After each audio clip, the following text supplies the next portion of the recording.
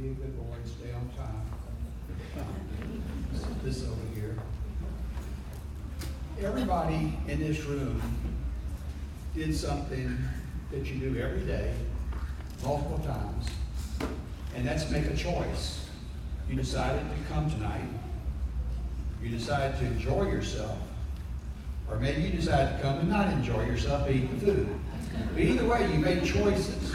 Life is full of those things. And, you know, it's when Pastor first asked me a month and a half, 2 months ago, whatever it was, if I could prepare for this tonight, as soon as he did that, I got the basic thought of what I wanted to speak on.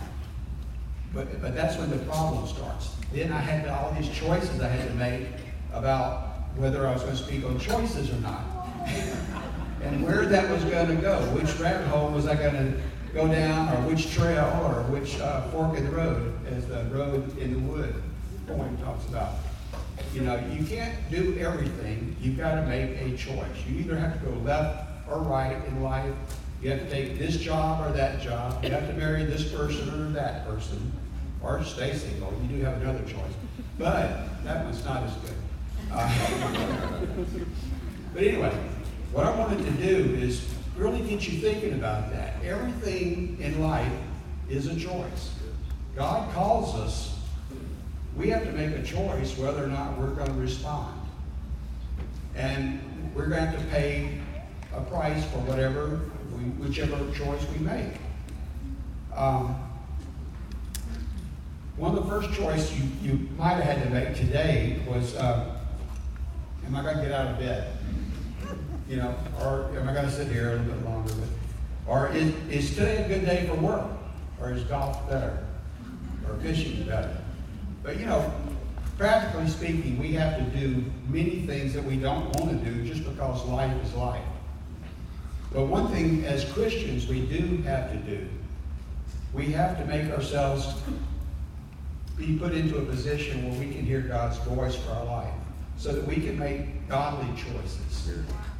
If we don't hear His voice, if we don't make godly choices, we're going to reap some severe consequences that will not be good for us, eternally or even in this life. And everyday people, you see them on the side of the road, you see them in businesses, you see them in politics on the news. They make bad choices. Some of them are being handcuffed and hauled away because of those choices. And then you see other people, seemingly unknown to anybody, making godly choices and impacting hundreds and thousands of people. You know, just a little thing that they do here and there. One thing I want to be able to do is when I make a choice about how I'm going to get up every day, I want to get up with an attitude like it says in Psalms 118:24. This is the day that the Lord has made. I will rejoice and be glad in it. I want to be able to have that kind of an attitude, because being miserable is not fun. Y'all know that. You know, it's not a good choice. If you take this other job, let's say you have two jobs presented to you, and the obvious wisdom says, which one pays more? Which one has the best schedule? But the real wisdom has to be from God. Which one do I want you in? Which one does God want you to be in? Where will you benefit the kingdom of God by making the right choice, and who you will speak to? So every choice you make, you know, don't take that thought lightly. I mean, everything you do every day is a choice. It can be profitable or it can be non-profitable.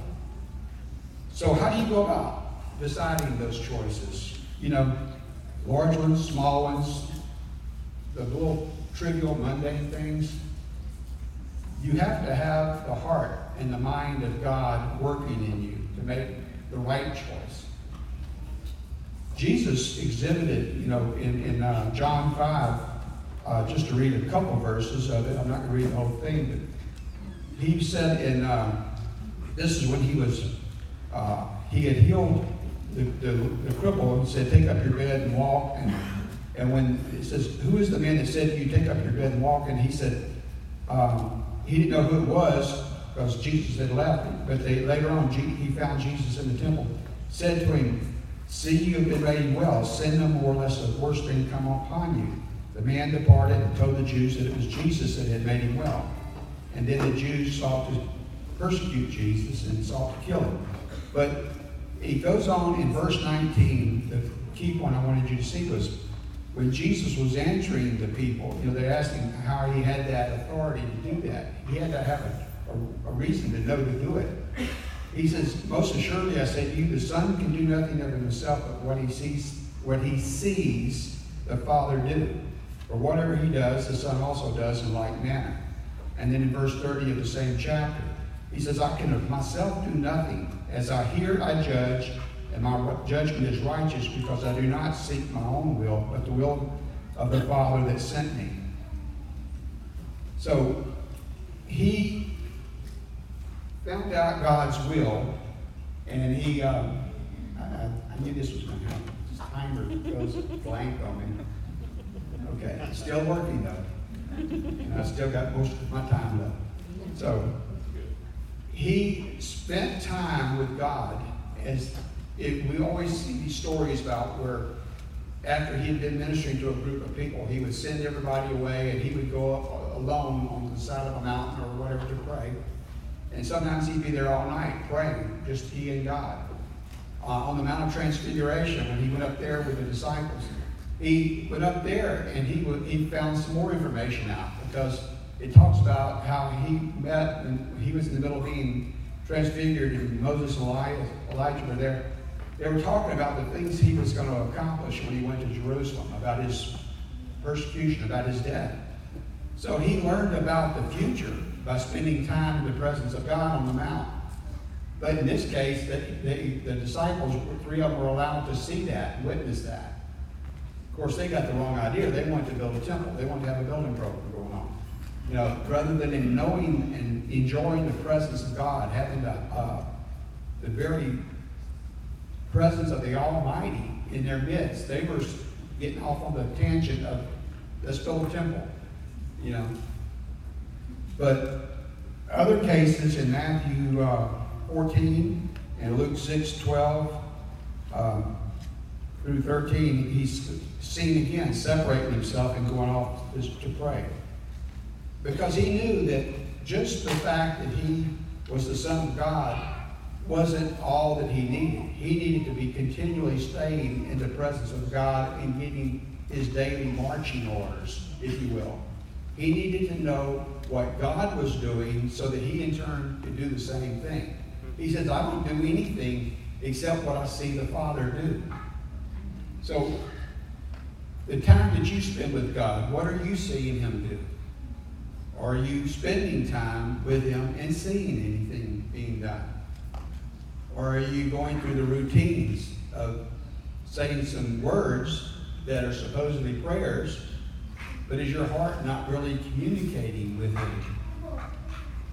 God wants us to be after his heart.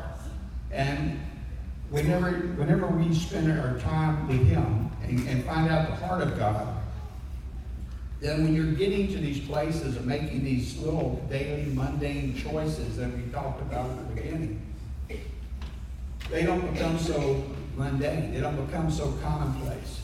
You begin to see, once you have the heart of God working and flowing in you, because you've been spending time with him, you start seeing that everything I do has the potential to have an eternal impact on somebody, somewhere.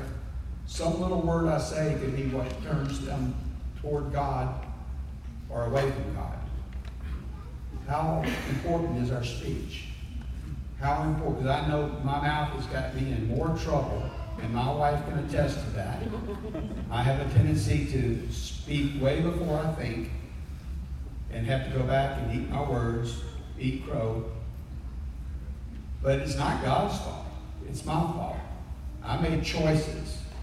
I didn't pay attention to my surroundings or who was listening to what I was saying.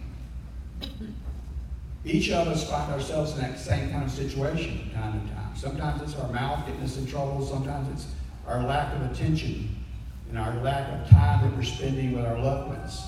Sometimes the TV's more important than the child coming up and asking for some attention. You know, they're pulling on your pants leg, trying to get your attention. And you're trying to shush them away and everything so you can go about the adult things in the room. You know, the biggest adult thing you've got is to take care of that child. But you have to be sensitive to the heart of God, because Jesus said, suffer the little children to come unto me. For that's what the kingdom of God is. We've got to be sensitive to all those round about us. Choices. Every choice you make has an impact. And if you want to get a better idea of how can you learn more about the heart of God, the psalmist in Psalm 119 can give you some really tremendous insight in case you're just clueless. But there's 176 verses in that psalm. And of that, they use the words testimonies, law, precepts, ways, statutes, commandments, judgments, word of truth, and ordinances. In those 176 verses, those words are used 175 times. And only 6 of the 176 verses do not mention God's ways or precepts or words or commandments. So the psalmist knew how vital, and he names all kind of different parts of his life when he's talking about these words, these ordinances, these precepts. He began to know the heart of God by knowing God's law, God's precepts, God's commandments, God's law, God's judgments, God's ordinances.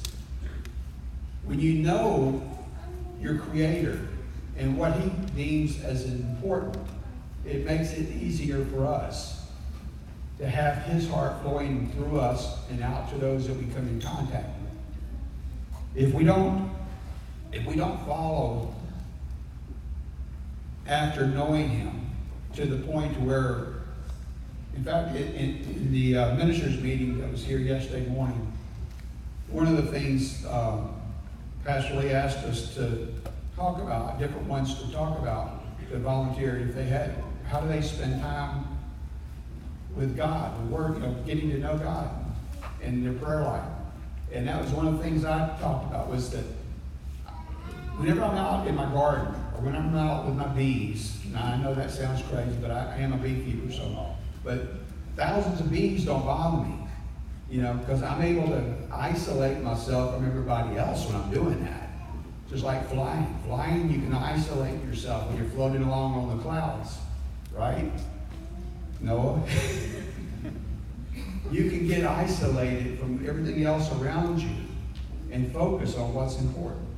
You can focus on carrying on a conversation with God while you're not being disturbed by everybody else and everything else and all the things on your phone going off 24 hours a day. Choices. What are your choices going to produce tomorrow for you that you made today? Next week. What are the choices tomorrow that you're going to make tomorrow going to influence next month? Will those choices be based on God's plan and purpose for your life? And how will you know that unless you spend time with Him in communion, in prayer, in the Word?